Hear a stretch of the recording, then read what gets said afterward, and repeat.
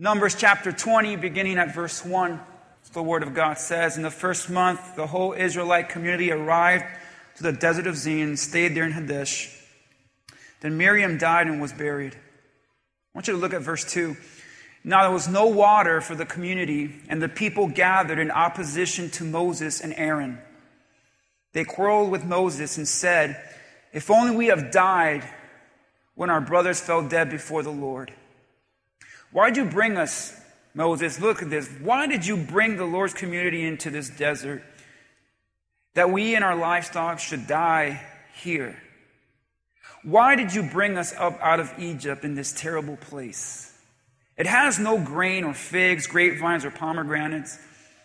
There's no water to drink.' And Moses and Aaron went from the assembly to the entrance of the tent of meeting. They fell face down, and the glory of the Lord appeared to them. The Lord said to Moses, 'Take your staff and your brother Aaron, gather the assembly together. I want you to speak to that rock before their eyes, and it will pour out water. You will bring water out of the rock for the community so they and their livestock can drink.' So Moses took the staff from the Lord's presence, just as he commanded him. He and Aaron gathered the assembly together in front of the rock, and Moses said to them, 'Listen, you rebels.'" That's why I feel like talking to you guys sometimes. Like, "Listen, you rebels. Must we bring you water out of this rock?" And Moses raised his arm and he struck the rock twice with his staff. Water gushed out and the community and their livestock drank. But the Lord said to Moses and Aaron, "Because you did not trust me enough to honor me as holy in the sight of all the Israelites, you will not bring this community into the land that I give you." How one moment changed everything for the worse. Let's pray. Father, bless this word. I ask that you speak to us this morning, and let your presence be here for those who are here listening online. Father, open our hearts and speak to us in Jesus' name. Amen. Amen. You guys can have a seat. I want to speak to you this morning on the subject of from moment to movement. Because I believe here this morning, there's a lot of you that need a movement of God. A movement is when God is clearly working, when God is opening doors, when God is expressing his blessing upon your life in an evident way. That's what it means to have a movement from God. See, when I read this story, I realized, though, you could either have a movement from God in your life right now, or you've just settled to have a moment with God. And there's a big difference between a moment and a movement. But when I read about this in Moses, I realized that Moses was at his breaking point. How many of you guys have ever reached a point at your breaking point? Come on, show me your hands if you have a breaking point today. Don't act all holy this morning. Moses was at his breaking point. See, Moses for 40 years was gathering these people. They've been wandering the desert, going in circles. All he heard was complaining. After everything he's done for them, he's fed them, he's provided for them, he's guided them the whole time. But now the people are so focused on what they don't have. We don't have this, and we don't have that, and we want this, and why can't we have this? And Moses, why? And why, Moses? And why? Moses, why? Why? Moses, hey, Moses, we want Moses. And Moses was like, enough! Breaking point. Because the people were complaining. The people were frustrated. The people didn't know that they were just there. They were about to make it. But they were so caught up in what they did not have that they failed to trust God. But see, that's not where I want to go this morning. Moses, the Bible says that Moses, he reached a breaking point because the people were opposing him. The word oppose means to come against. This is the idea of an enemy coming against you. I wonder this morning, what is it in your life that's opposing you? Who is it in your life that's in direct opposition towards you? See, all of us can understand to opposition. And all of us can understand when things come against us. And Moses, he realized that the people weren't acting right. How many of you agree that people in your life won't always act right? Won't always act according to the way you want them? See, it doesn't matter who you are, what walk of life you're coming from. All of us have an area in your life where opposition is there. It doesn't matter whether you're a spouse. There's a lot of marriages today with opposition. It doesn't matter if you're a parent. There's a lot of parents with opposition with their children right now. It doesn't matter if you're a pastor. There's a lot of pastors with opposition in their life. It doesn't matter if you're an employee. There's a lot of people with opposition at work. Opposition is everywhere because people won't always do things according to your desires. So whether you're a parent, a spouse, in ministry, an employee, whoever you are, opposition will always be there because like Moses, there will always be people that want something from you. It's that simple. They want something from you. Your spouse wants something from you, doesn't get it. Opposition. Your kids want something from you. You say no. Go to your room. Opposition. Your boss, your co-workers, customers, they want something from you. They don't get it. There comes the opposition. So Moses, he was guiding them. He was loving on them. He was providing for them. He was doing everything for them. But the minute, the second, the millisecond, they did not get what they wanted from Moses, they quickly opposed him. That's where the stress is. Because, hey, where are you to say thank you? Where are you to say, hey, I appreciate you, Moses? Moses, thanks for that dividing sea thing. That was pretty awesome. Thanks for the manna, Moses. That was pretty cool. Thanks for helping us all these years. Thanks for being there. Hey, Moses, thanks for getting in the way when God wanted to kill me. You remember that, Moses? Thank you. None of that is recorded in the Bible. You know what stresses people out? When you feel like you're just taken advantage of. Where people just want from you and want from you. And then if you don't measure up to what they want, opposition. I read this and I said, Moses, I get you. I would have been at my breaking point too. If you would have been like, Pastor David, why? Pastor David, we need this. We don't have this. We don't have this. I would have beat you with my staff too. But see, Moses, he reached a breaking point. You know, a breaking point happens when there's tension. There first has to be tension. But then when the tension increases, it creates more pressure. And when that pressure is beyond what you can handle, you break. All of us, I believe, have a breaking point. All of us have, you know, there's some of us that are more spiritual than others, so your breaking point's a little bit more durable, I can say.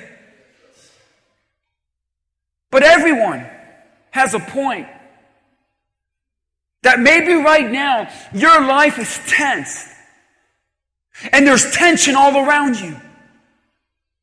Maybe you're at a point in your life that tension is putting a lot of pressure on you. But there comes a point that if you don't find a way to get rid of this pressure, alleviate the pressure, that pressure is going to be more than you can bear and you're going to break, or we call snap. How many have ever snapped before? Not me, I'm holy. God forbid. You know when you snap, you do the wrong thing, you say the wrong things, you just act out in ways you normally would not act.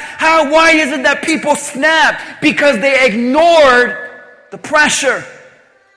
And the pressure had a warning sign, the tension. But see, if you allow tension for so long, it builds up pressure, and eventually the pressure is going to cause you to snap. That's all that happened to Moses. Moses was going through normal tension, a desert tension.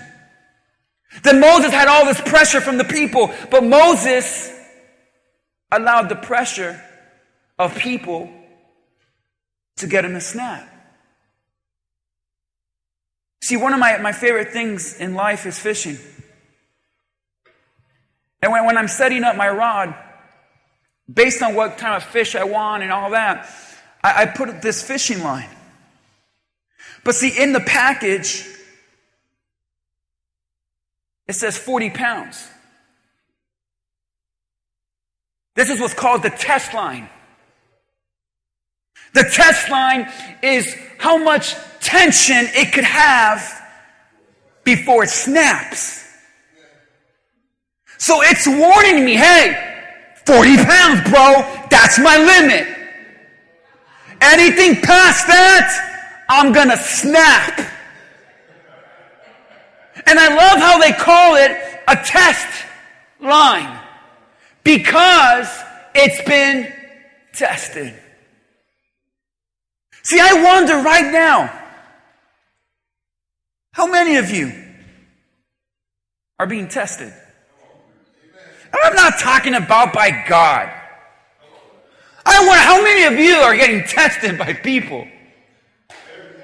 They're just pushing that little button of yours. You're like, oh, the test line. You're being tested with your kids. Because kids want to know how far they can get.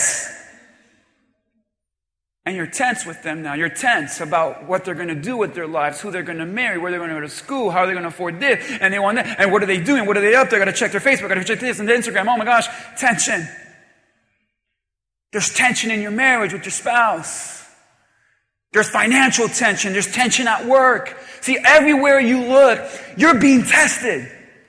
It's so bad in Miami when you drive, it's a test. You're being tested. Some of you are being tested on the way here on Sundays. Sunday is the one day your kids turn to demons. And they don't want to get up. And it's the one day the worst driver that can drive is right in front of you. And you're all snapping while worship is on. And you get to church and you got to just pretend that your life is not tense. All of us at some point are getting tested. I don't know in what area or at what extent you're getting tested, but I want to warn you right now, you're being tested, but you have a pressure point. And you better watch out what happens when the test line snaps. And this is what happened to Moses. I love Moses though. Because Moses, he's going through a lot of tension. He's overwhelmed with pressure. His test line is at the verge. If I hear one more why, if one more person complains, God, I'm gonna snap. And then Moses says, you know what, Aaron? We gotta go. Where are we going? We gotta go to the tent. We gotta get our prayer on. We gotta do some worshiping. I just need me some God right now. I love Moses. Moses didn't act out on his snap. Why? Because you don't have to either. Moses didn't go on a Twitter rampage. Moses didn't do any of that. Moses just said, I need my moment with God. So he didn't talk back to people. He didn't snap at people. He didn't even talk to anyone. He heard Moses. Why? Going to God. And he's at the tent, and he's on his knees, he's on his face. He's like, God, I love you. God, you're amazing. God, help me. Lord, give me strength. And the glory of God was there. You know why? Because no matter how tensed you are, God will be with you. God will be there. Don't clap yet. Got you. I got you. You're like, oh, I love this message. No, you don't. I'm not done yet. Moses goes and he has this amazing moment with God. You ever had an awesome moment with God? You know, for me, an awesome moment with God, I wake up at 5:30. I go to the gym, have a great workout, come back home, coffee's done by Mom, it's awesome. I get my coffee, I go to my room, it's quiet, my cat's there all like cute, and I'm just reading my Bible, I'm praying, and I'm like, man, what a moment with God.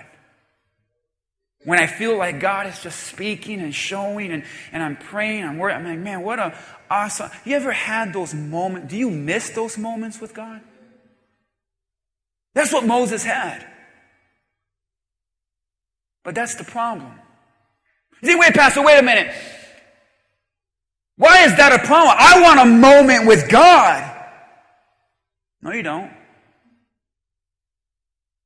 Here's a problem with moments. They don't last. That's the problem with Moses. Moses, now let's agree with me here after I finish this. Moses, did he not have a moment with God? Yes, he went to his little churchy tent. He started praying, worshiping the glory of God. Whoa, this is awesome, Aaron. Let's bow and worship. God is here. And God's talking to him. Moses, grab your staff. Moses, do this. Moses, I'm going to provide water. Moses, I got you. Oh, God, this is awesome. He leaves his tent. Whoa, like you leave forward. What a service today. Wow, that was awesome. Frankie, fire. Great song. I loved it. Pastor David beat me spiritually. I needed that. Wow. Look at this smile. I love God. Church was so awesome. And then you get home.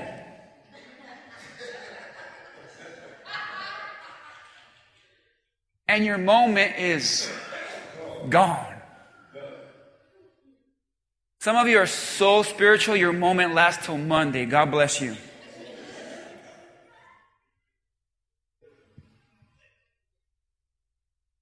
That's why I'm saying I don't want a moment with Jesus.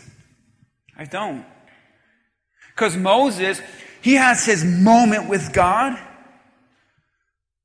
In verse 6, awesome moment.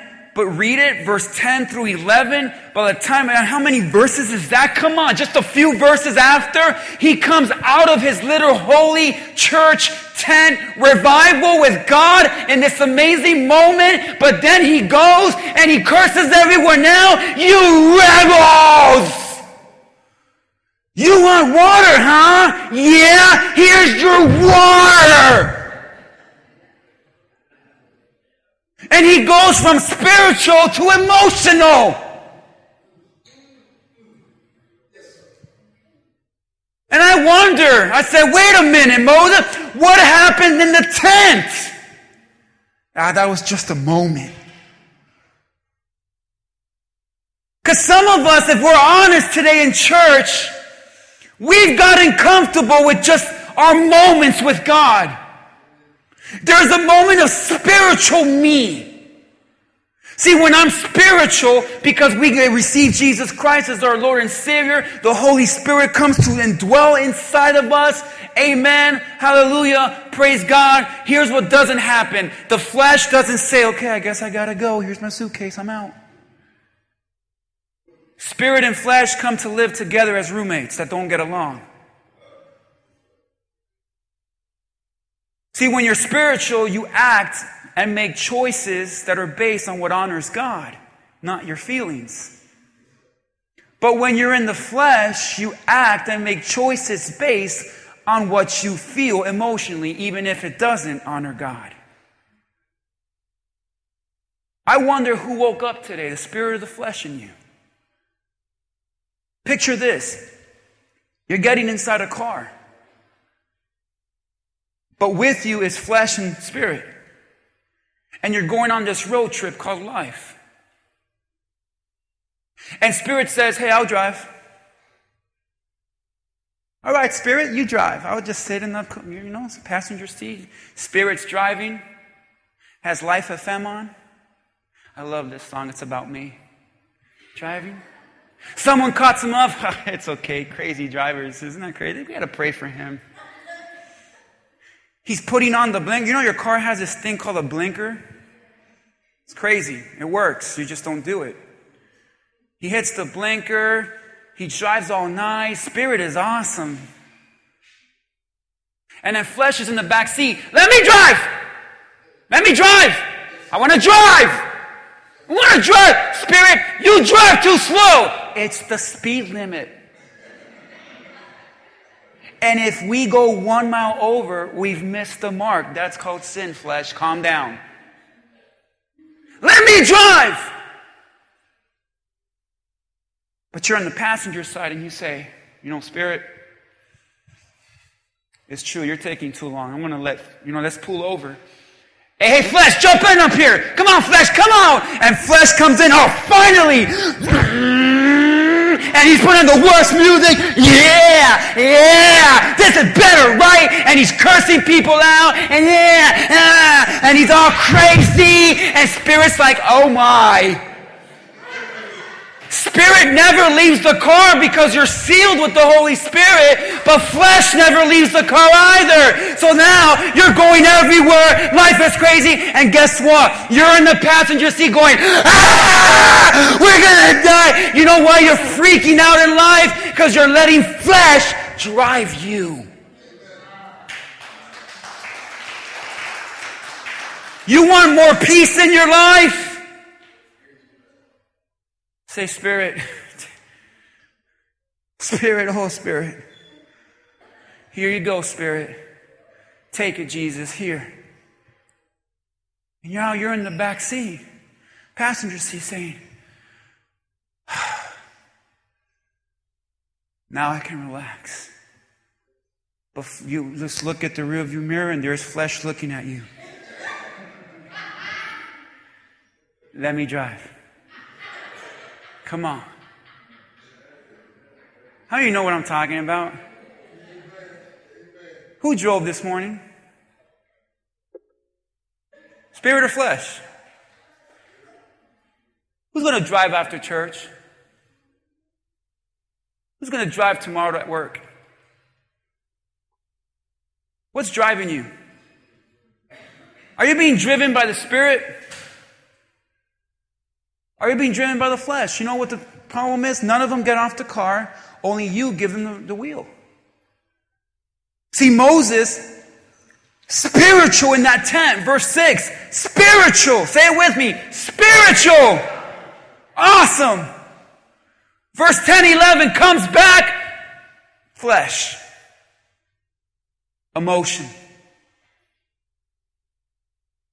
So some of us, the reason our lives are so much disorder is because we go from spiritual to emotional, spiritual to emotional, spiritual to flesh. Flesh controls my emotions. And no matter what happens, I'm going to choose whether I'm going to be in the spirit or in the flesh. But it's just hard, Pastor, because the spirit, there's love, there's joy, there's peace, there's kindness, there's goodness, there's faithfulness. But man, this flesh, when it kicks in, there's anger, there's rage, there's jealousy. And there's all kinds of emotions. So what do I do? Realize your flesh is going nowhere. And neither is the Holy Spirit of God in you. So what you have to learn is how to surrender that steering wheel to God. Because like Moses, I believe there's a lot of us here in church that we are emotionally driven. And we're making bad decisions and being bad examples, and worse, destroying ourselves and our full potential in Jesus because we're allowing our emotional state to drive us. So I prayed and said, Lord, why did Moses just turn like this? Why did Moses go from a spiritual moment with you in the tent, verse 6, to losing and snapping and being a bad example, verse 10 and 11? What happened? Simple. Moses just had a moment with God. Not a movement. See, a moment is defined as a brief time. But a movement is defined as change, development, growth. Do you think that Jesus died Christ to have a moment of your time? Or do you think that Jesus hung on that cross and died for your sins to have a movement in your life? I don't know about you, but I read this that, Lord, forgive me for being okay and satisfied with moments with you. I don't want a moment with God, and God doesn't want a moment with me. I want God to move in my life. I want to change. I want to grow. I want to develop, to move in my life in such a way that it matters and it's shown and it transforms me and any place I'm planted. But see what happens today? Is today, in our sick little Western church society, we're happy with moments with Jesus. That's what all the church is about now. Let's just have a moment, an hour of good song, maybe a good teaching and fellowship, and you're off to your week. Go ahead. It's no wonder people are stuck in sin, stuck in having no purpose, and are lifeless without joy because you have limited God to just a moment when God is all about a movement. What are you doing today to say, God, I need a movement from you. I'm tired of going forward and having a moment with you. I'm tired of Bible study, having a moment with you. I'm tired of listening to a song, listening to a podcast, opening up my Bible for a devotional for a few minutes and having just a moment because it's not working. Why? Because God is not about moments. He's all about movements. What do you have? See, Moses had a moment with God. Great. That was an awesome tent service. Woo! But what good was it, Moses? Because by the time you left the tent, you snapped. And it made a bad testimony of God and yourself. What good is it to have a great moment with Jesus this morning if come Monday you're going to snap and lose it and be a bad example to the world, your kids, your family, and whoever else has the pleasure of watching you? You want a moment with God? Repent of that. The Sermon on the Mount. That's why you had a crowd of people. And that's Jesus preaching. Who can preach better than Jesus? No one. Not even Billy. Come on.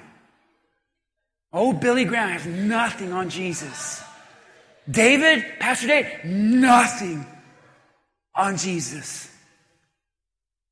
Jesus is preaching. Not just that. Jesus is doing miracles. He's raining down fish and bread, and everyone's eating and seeing God and His power and His glory. So on top of that, you have miracles and an amazing message. You think, man, that's a recipe for revival. And you know what blows my mind? The end of that passage, after the bread and the fish and all these great amazing sermons by Jesus Himself, the Bible says, and they went home. They went home to do what? Work? Have babies? And talk about, wow, what a moment. Hey, that was cool in Jesus and the fish, right? Hey, that was a great mess. Hey, that thing He said about murder and adultery, woo, touched me. Touched me. But they just went back home. And what happened after, Pastor? I don't know. Nothing? Does it feel like God has become nothing in your life? Hey, you're in church, that's great. You have a great moment with Jesus now. You have an awesome church, pretty good pastor, I think, I don't know. And you're listening to the Word of God. Maybe this week you had a great devotional time. Great time of prayer. You have these moments with Jesus. But does it feel like it's just that, a moment, and it's just, okay, now what? Peter, When Jesus came into his life and said, hey, drop your nets, let's go. And he dropped everything and he followed. We preach on that. Yeah, Peter just dropped it all. And he went and he gave it all to Jesus. And he changed the world. Yeah. Listen, that's not the first time Peter met Jesus. One chapter before this passage, you read that Jesus is in his mother-in-law's home. And Peter witnessed this amazing miracle. And did Peter drop everything and follow Jesus then? No. Why? Just a moment. Just a moment. Maybe he was mad because he said, man, why'd you bring my mother-in-law back? Come on. And Peter is on the boat with Jesus. And Jesus is preaching a sermon. Did Peter get up and say, hey, I believe, I'll follow you. Here it is, I surrender. No, it was just a moment. Sermon, great word. What changed Peter's life? When Jesus looked at him and said, hey, let's go deeper, because God wants to go deeper with you than just a moment.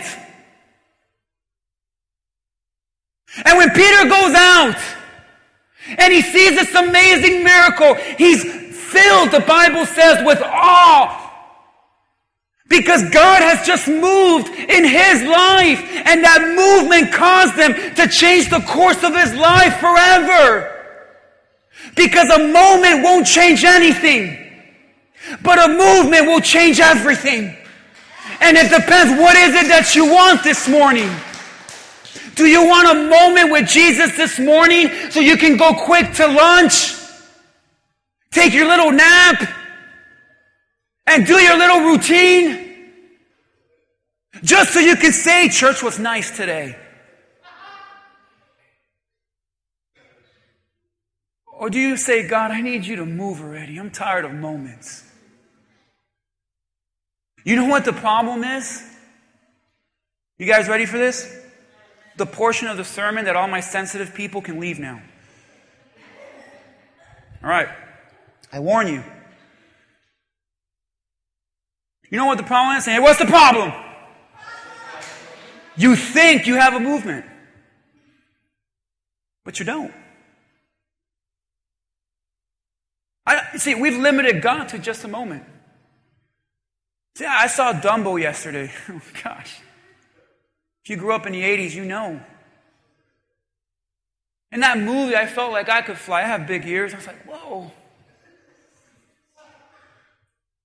And I was moved by that movie. Guess what? I wasn't moved. Why? Because I didn't join the circus. I didn't buy an elephant. I thought I was moved by the moment, but you know what I was moved by? A moment, 2 hours with Dumbo.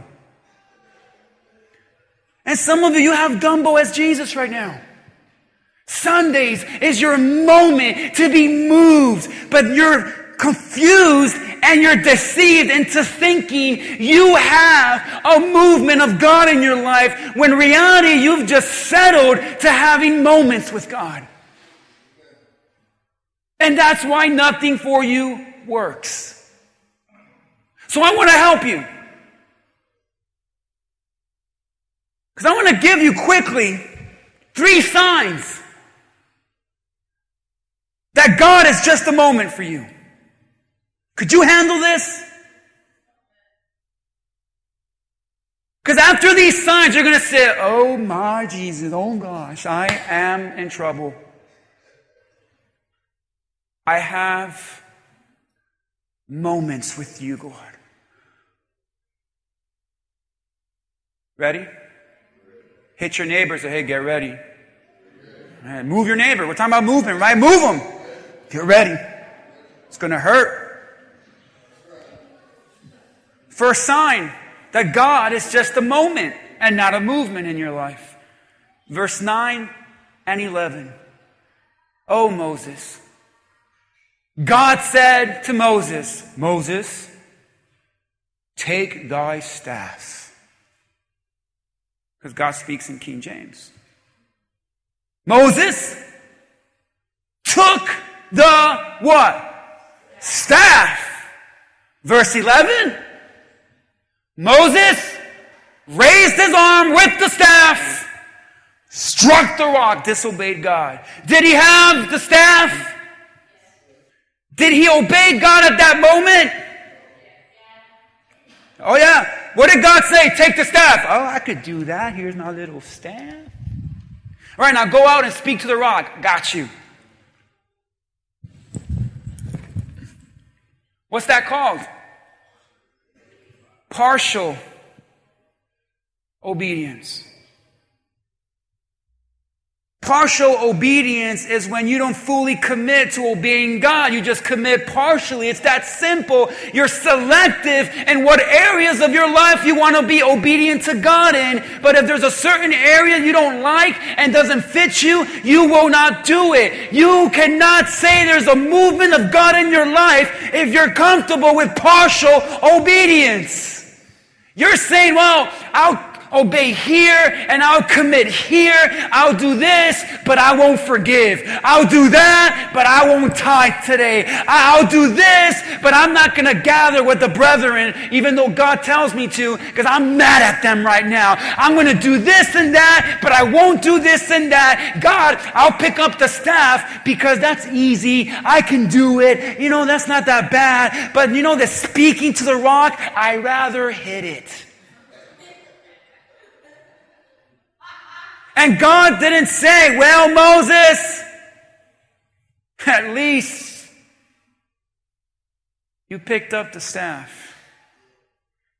God said, Moses, you disobeyed.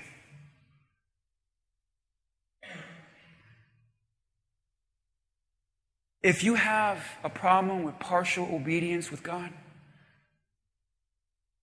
God is not a movement in your life. Because when God moves you, you do your best to your ability to please Him in all areas when it is time. But you don't just say, I don't feel like forgiving today, God. Help me with this. No. I don't feel like giving. I don't feel like serving. God never asked you which portion of Scripture you agree with and want to do. You do it all. Moses struggled with partial obedience. If Moses was in the church today, we would applaud him. Moses!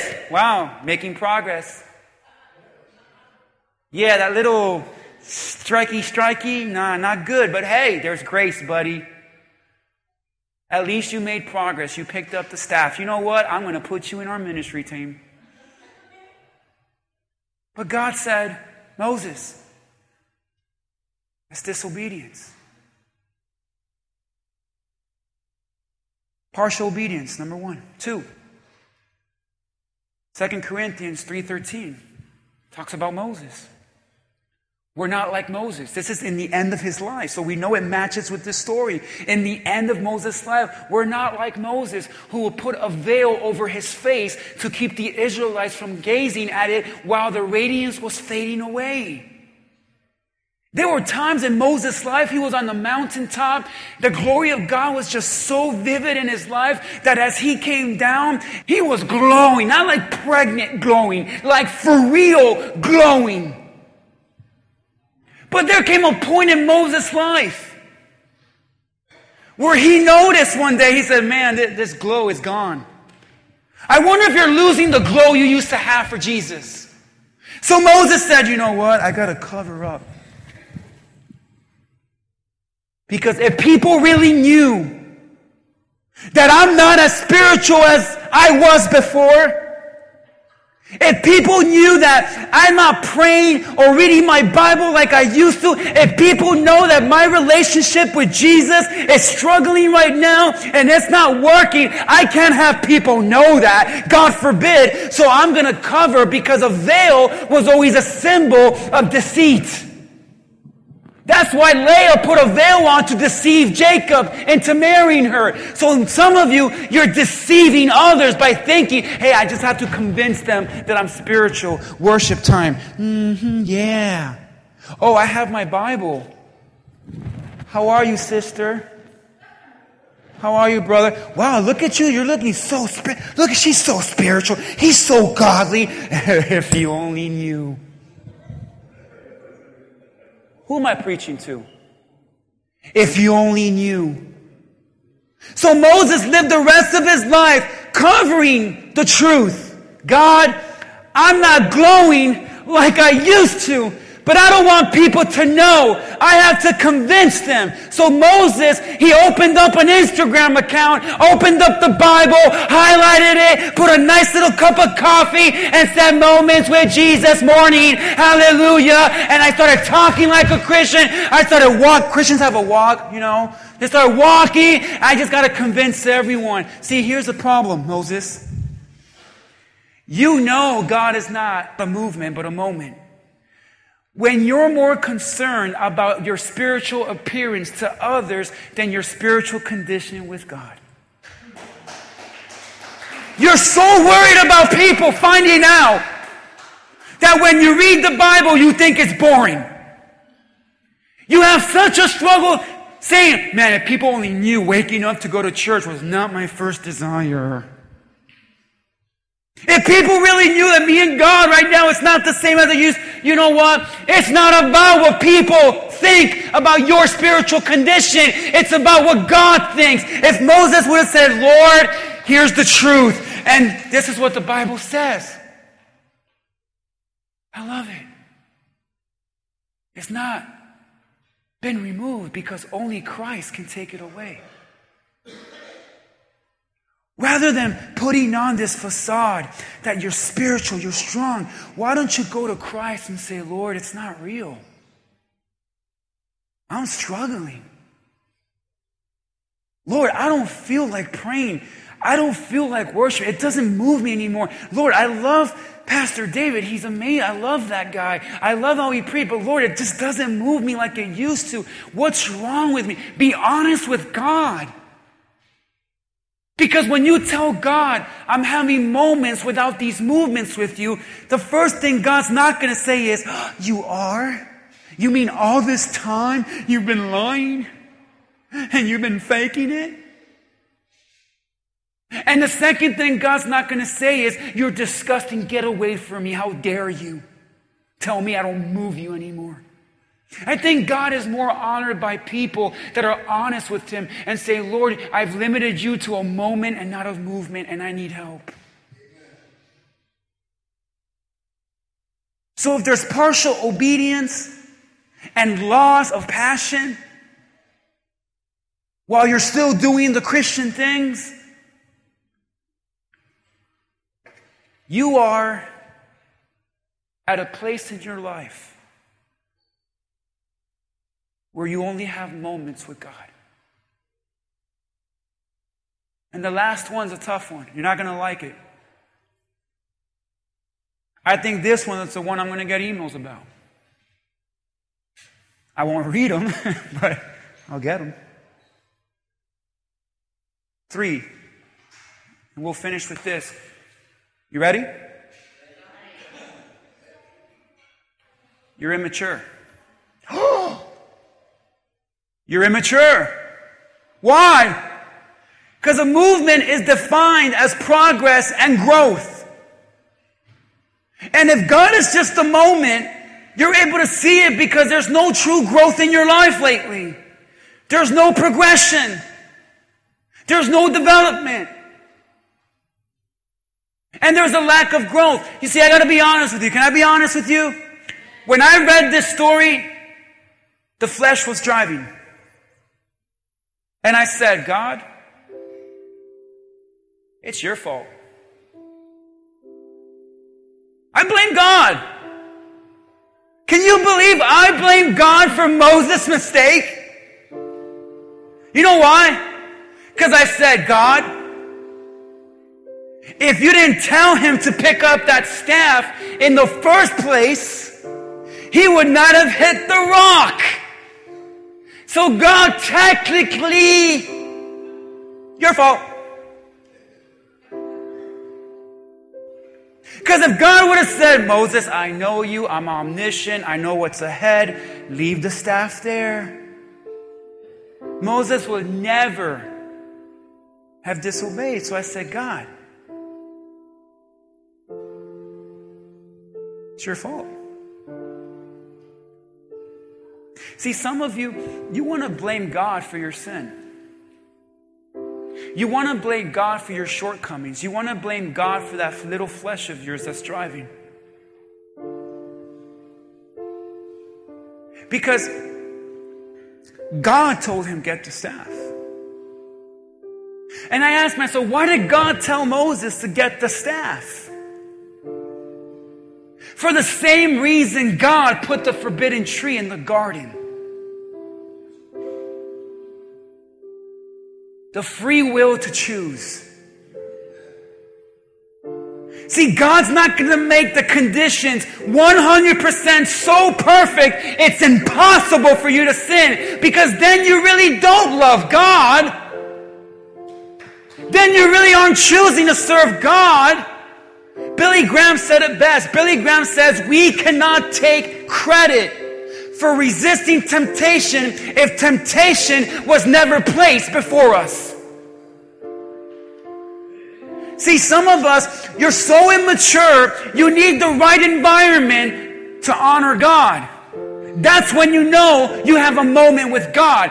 I'll have a moment with you, but if conditions aren't right, I'm going to sin. I'm going to fall. I'm going to mess up. I'm going to disobey. But when God is a movement, no matter what's tossed in front of you, you honor Him. That's how you know. Because let me just be frank with you. If you think that God's going to make environments so pleasing that you have to please Him, it's impossible. Because let me explain. I want to blow your mind right now. You ready? Was the garden not perfect and sinless before the fall of man? And did man still not sin and choose wrong? There you go. Stop thinking, if I change my environment, I'll please God. You know why? Because you can change all the environments you want, but the flesh is still going to say, let me drive. Let me drive. Come on. But when God is a movement, you say, I don't care where I am. I don't care what's thrown in front of me. I'm so moved by God that I'm going to do my best to honor Him. See, immature people need conditions to be right to please God. Mature, Christ-following, developing, spiritual, God-fearing people say, God, no matter what's in front of me, I'll honor You. That's why Joseph was in Egypt, ungodly place. But Joseph had such a movement of God in his life, not a moment, such a movement that when the first desperate housewife of the Bible came, and that cougar took her claws out and she wanted a piece of Joseph, he said, how can I do this to God? He didn't say, well, God, if You didn't want me to do it, You would not put me in this bedroom with this naked woman by myself. And he ran. Because when God is a movement, you have this desire to run and resist and refuse the sin that's before you. When God is a movement in your life, it doesn't matter how annoying and rude someone is. You love them because you're moved by God too. It doesn't matter how life is not going your way and it's unfair. You're so moved by God, you still honor Him. It doesn't matter what sin the devil throws at you. You're so moved by God, it honors Him. Daniel was in Babylon, a completely ungodly pagan city. And even then, he had a movement of God that said, I don't care what Congress passes. I don't care what president we have. I don't care what this government says. I'm going to serve God. Because God is a movement. But see, when God is just a moment, then the moment sin is in front of you. give in. You get it now? Because God will move in the life of a person that is moved by Him. Let's pray. Will today be another moment?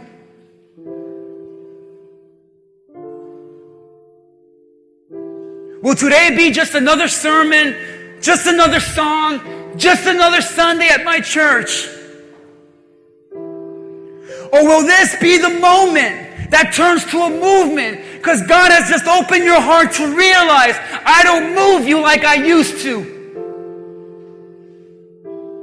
And I see the veil. But thank God He says, we're not like Moses. You don't have to pretend. You don't have to deceive. You have Jesus Christ to run to.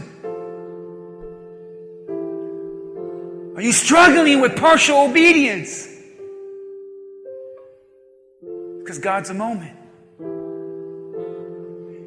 Have you lost your glow? Your passion? You can remember a time you said, God, I felt like I was on the mountaintop, but now I'm in the valley, and it takes a lot out of me to worship and even read Scripture down. And are you immature? Have you limited your obedience to God on the right conditions? But you're saying, hey, I know me, and if day comes that I'm in this situation, I know the flesh is going to drive. And God doesn't move you. And Moses missed out on his full potential and promise because he limited God to just a moment in a tent with you. But the second I left that tent, and life got real, my emotions got the best of me.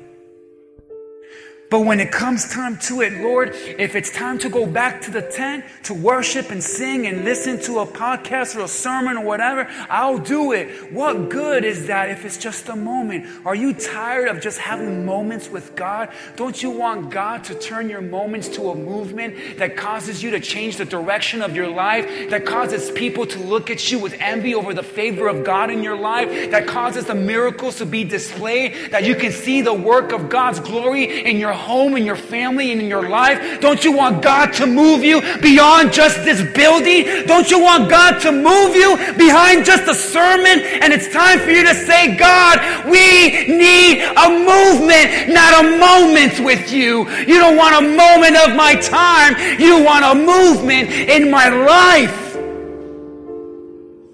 I don't want a church that has moments with God.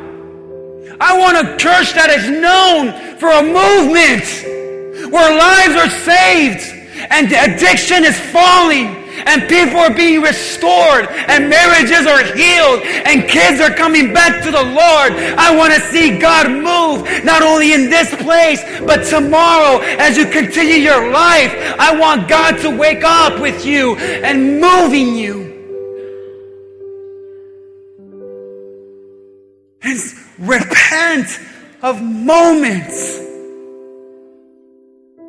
Don't let the word moment ever come out of your mouth in relation to Jesus. Don't you ever pray, Lord, I just want a moment with you. Because God is going to say, I don't. Father, break our hearts. Spend a moment of silence with God. You know, God is a moment right now if you're thinking of lunch.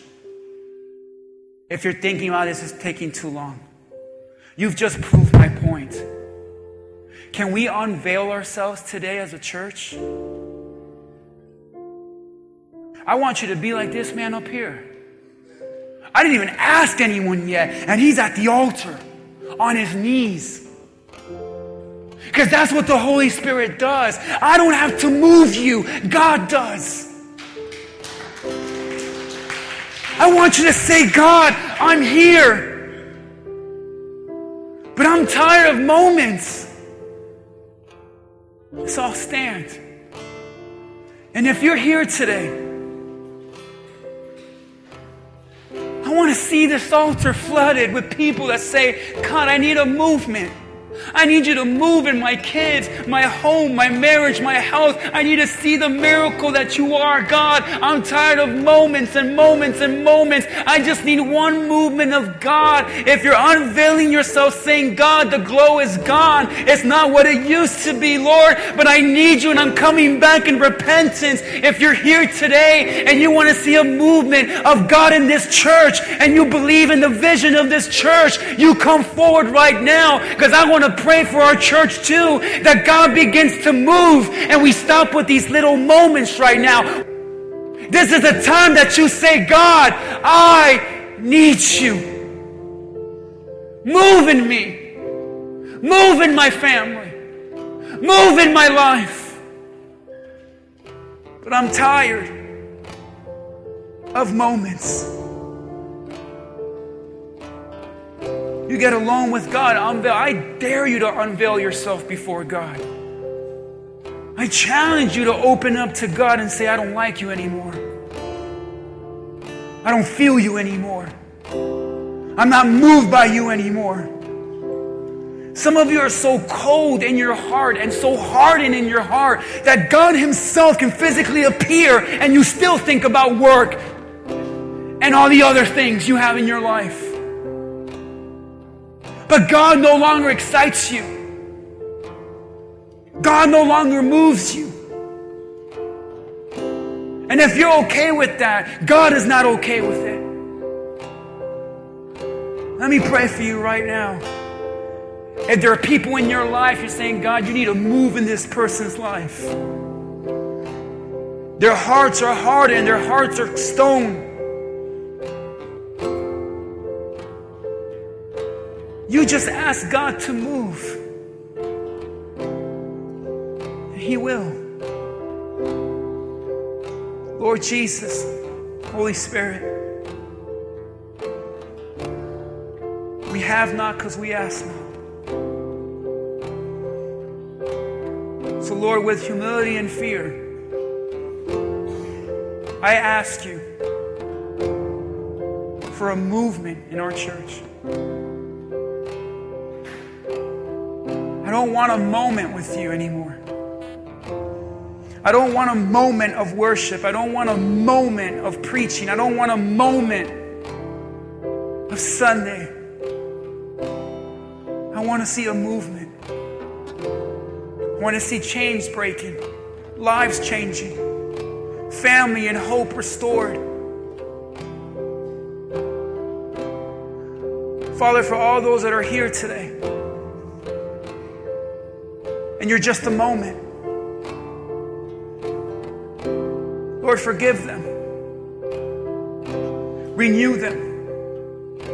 Help them to fall in love with you, Jesus, again. Let it be that everything they do revolves around a movement that you're doing in them. Forgive us for partial obedience, for deceit of passion, and for immaturity thinking. And Father, move again in this place. I pray for those that aren't even here today listening to this message because they no longer are moved by you. I pray for every wayward child that's gone from the church, every spouse that wants nothing to do with the Lord, for every lost friend we have. Lord, I pray that you would intervene, cause a movement in their life that stirs them back to your presence. And forgive us for our moments with you. Let this not be another Sunday, but a day that we mark the beginning of our movement and transformation with you. In Jesus' name, give him a shout of praise. If you're here today. Amen. And amen. God bless you. I hope you guys were moved, honestly moved by this message today. And that it's not just a moment. And if you need to, download this message online, give it to someone, re-listen to it. Because I believe that the devil is mad. Because the devil is just satisfied with moments. He's not scared with a Christian that has moments with God. He is fearful of a believer who has a movement of God in their life. So I thank you for being here today. Don't turn this into a moment, but let it be a movement.